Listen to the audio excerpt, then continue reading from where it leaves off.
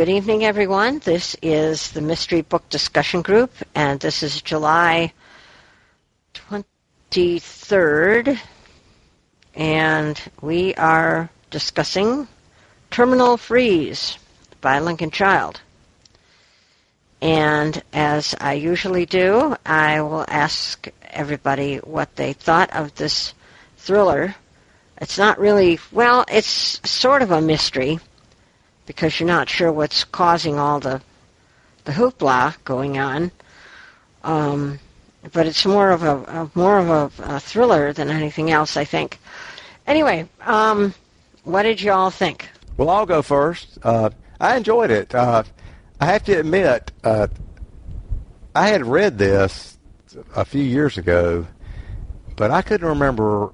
I mean, none of it rang a bell. I would have sworn I hadn't read it yet as I was going through it again, until I got to the end with that section where that guy was driving that dadgum tractor trailer truck over those frozen lakes and stuff. And for some reason that stuck out in my mind. I thought, yeah, I have read this, because I know I had never read any other book where they were doing tractor trailers across frozen lakes and stuff. So I had to have read this, but. I thought it was good. I mean, it wasn't too long. It was about the right length, and it seems obvious to me that Lincoln Child must be the one that comes up with the kind of monster thriller kind of elements of the Pendergast series, because a lot of this monster kind of reminded me of their first Pendergast book. I think it was Relic, maybe, where they had that kind of monster that came out of the jungles or something that was killing folks in the Natural History Museum. So Lincoln Child's got a creative mind, and I thought the story was good. I liked the Evan Marshall. That was the main character. I liked him, and I liked the Logan character. He's got that Logan character in another one of his books that I read last year. Maybe The Hidden Room could be it, but. Yeah, I like the main characters. I thought the story was pretty good, too. So, yeah, I enjoyed it. I'm not going to say it's going to stick with me again, but I did enjoy the read. Well, I have to confess I didn't read it. I don't like Lincoln Child. I started it, didn't get through too much of it, and it's just not my kind of a book. I don't care for him. And I was going to try, I really was, but I didn't get very far, and just sorry to say that I didn't read it. Well, okay, and that's perfectly understandable, and that's what I like about this group, because we can decide, folks can decide they don't like a given book. I know I've done that, and so I enjoyed it. I like this kind of stuff. So, I love the Pendergast stuff, and I liked Relic, and, I guess the apple doesn't fall far from the tree. My mother used to love horror movies, and I go to bed, and, she'd stay up for the 11 o'clock news and start watching these, on the Late Show, these horror movies, the ants or the bees or the zombies from, Hackensack or wherever. I don't know. And I'd wake up at 1 in the morning or 1:30, and there'd be these people screaming in the next room. And I'd go in there, and I'd turn off the TV, and she'd wake up immediately. And she said, "What'd you turn that off for?" I was watching it. But I did enjoy this. I liked the main character. He didn't seem to have the what did he call himself? Enigmologist. Do much in this book. I think he does more in the subsequent books, but I enjoyed it. I liked the way they depicted the the life and the the Arctic station there, I wanted to just shoot that TV guy. I really,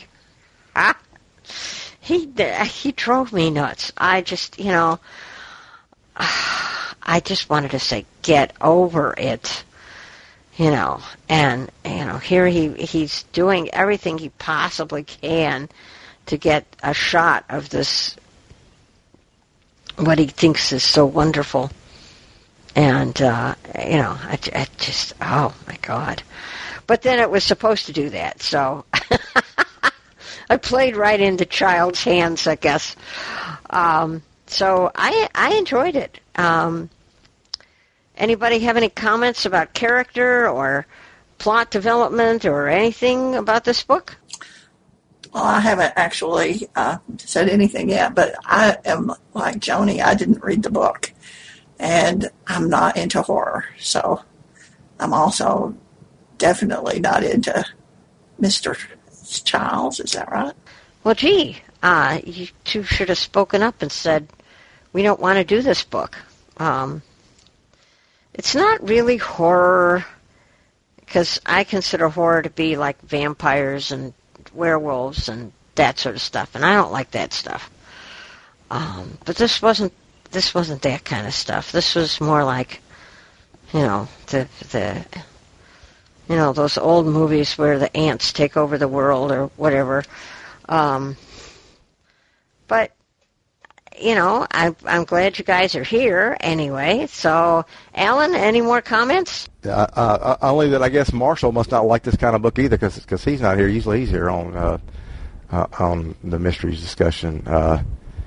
No. This really isn't horror, Deb. I'll tell you, but I understand if y'all don't like this style of book either. But I'm with Ann that I'd call this more of a thriller with maybe kind of a supernatural kind of environmentally unnatural kind of a creature in it. But I wouldn't really call it horror. But it was kind of nice when the thing's head blew up at the end because it was subject to loud sounds. I thought that was pretty cool. I really don't have anything else to say. I mean, this isn't the kind of book that really gets into really character development, I wouldn't say. But I did like the Jeremy Logan character because I think he's a repeat character for Lincoln Child, but. I'm not sure, and maybe you can comment more about that. But I liked his character, and like I said, I liked the Evan Marshall character. I thought he was pretty good. And of course, I hated that the film director that was apparently just insane. But he obviously thought getting the perfect documentary was more and above, over and above, more important than anything else in existence. But, so I'll leave it at that. Okay. Well, since we have a little time, what have you folks been reading in mysteries this particular month or in the last couple of months? I haven't read anything earth-shaking. I did read... Well, I don't know if you'd call it fantasy or mystery. I think it's kind of a combination. I read Sacred Ground by Mercedes Lackey, and I found that to be really fascinating. I don't think it's appropriate for this group because it's sort of half fantasy and half. It's all about this Native American lady and the fact that she's a private investigator and she's investigating this guy who they think has done insurance fraud. And she's also in training to be a shaman. So you get all these shamanistic things and spiritual visions and all sorts of stuff during the book, which is, for me, fascinating. I don't know if you guys would like it, but anyway, I read that, and golly, I don't think I must have read some kind of mystery in the beginning of the month, but I sure don't remember it. So what's everybody been reading? And, while you're telling us about that, do you have any suggestions as to what we could do for September? Well, I have read several mysteries that I thought were pretty interesting. One, there is a set of actually 4, the last of which I wasn't that impressed with, but the first 3 I thought were really good. It's called the Carol Ann Gibson series, and it's written by a woman named Penny Mickleberry. And this woman and her husband are lawyers in New York City, I believe. And she realizes that what she's been doing is pretty much just supporting wealthy people in what she was doing in her law. She was she was more or less a lawyer that went to court all the time with criminal cases. And so she ends up deciding to quit that. And about the same time that happens, her husband is killed in a mugging. And so that launches a thing for her to try to find out what happened to him. And that's the plot of the first book. It's really interesting because this woman is black. And so she ends up going and look for what happened to her husband down into Louisiana. And so there's a lot of really interesting descriptions of Louisiana and a lot of interesting people and stuff. And I was really impressed with the first, second, and third books. But then, like I say, the fourth one's kind of meh. And then I read another book that's kind of half science fiction and half mystery. And the name of it was Crosstalk. And that was good, too. It was, I think if I found something else by this author, I would read it. It was about the science fiction part of it is that there is a new operation that people can get where they can actually get into empathetic connection with the person that's their significant other. And so it's the story of this woman who goes through that operation with the person she thinks is her beloved, and things ensue. Sounds like she may have made a mistake about who exactly was her significant other, huh? Well, and some other things happen too. There are other discoveries in it too that I'm always been kind of interested in genetics, and so there's some genetic components to this. Oh, that really sounds good. Well, I haven't really been reading many mysteries. I just really enjoyed a book that I read on Audible called Come Sundown by Nora Roberts. I don't read a lot of Nora Roberts, but this had some mystery in it, but it had some romance, and it has it's a big family that has this big ranch. It takes place in Montana, so it's got a lot of horses and family situation. I guess I liked it because it seemed like it could have been set in the South, which is where I'm from. So, but it had a lot of close family relationships. But one of the main characters' sister gets kidnapped at the beginning of the thing. Now, I didn't like this aspect of it. She gets kidnapped at the beginning of it by this freakazoid survivalist kind of guy that's got the Bible all messed up and stuff and thinks that women are to serve men, and he keeps her prisoner for like 25 years, fathers all these children with her and stuff like that. So I didn't like that part of it, but everything gets nicely wrapped up by the end of it. But it was just a really good story. One of the main characters had this horse in it named Sundown, and I guess that's where the title comes from. And the horse was just like did tricks and was like smart. He was like always nudging one couple into one person into another to try to get them together and stuff. So it was just a very well written book. And my Amazon Echo is my new best friend. It's very nice to tell your Amazon Echo to start playing your Audible book right then and give it the name, and it finds exactly where you are and starts reading it to you. It's pretty sweet. Oh, I have a Dot, but I don't have Audible, so I can't do that. But anyway, I read a book called One Perfect Lie by Lisa Scalini. And I'm sorry, guys, but I don't remember what it was about. I'll probably talk about it in banquet. I'll have to look it up and see what it was about again. Isn't that awful? But it was very, very good. I really liked it. And I recommend it even though I can't tell you what it was about. Well, usually Scotolini writes legal fiction, legal mysteries, so it probably had something to do with a lawyer. But all I can do is tell you that I have read a couple of hers and I didn't enjoy them, and so I usually leave her alone. Well, okay. So we all know what we've read. So what do you want to do for September, guys? Now, I do have a suggestion from Bob Acosta. And he wrote me to say that he wasn't coming because he hadn't read Terminal Freeze. And that's 3 people. Good heavens. You should have slapped me upside of the head and said, no, we don't want to do this book. But anyway,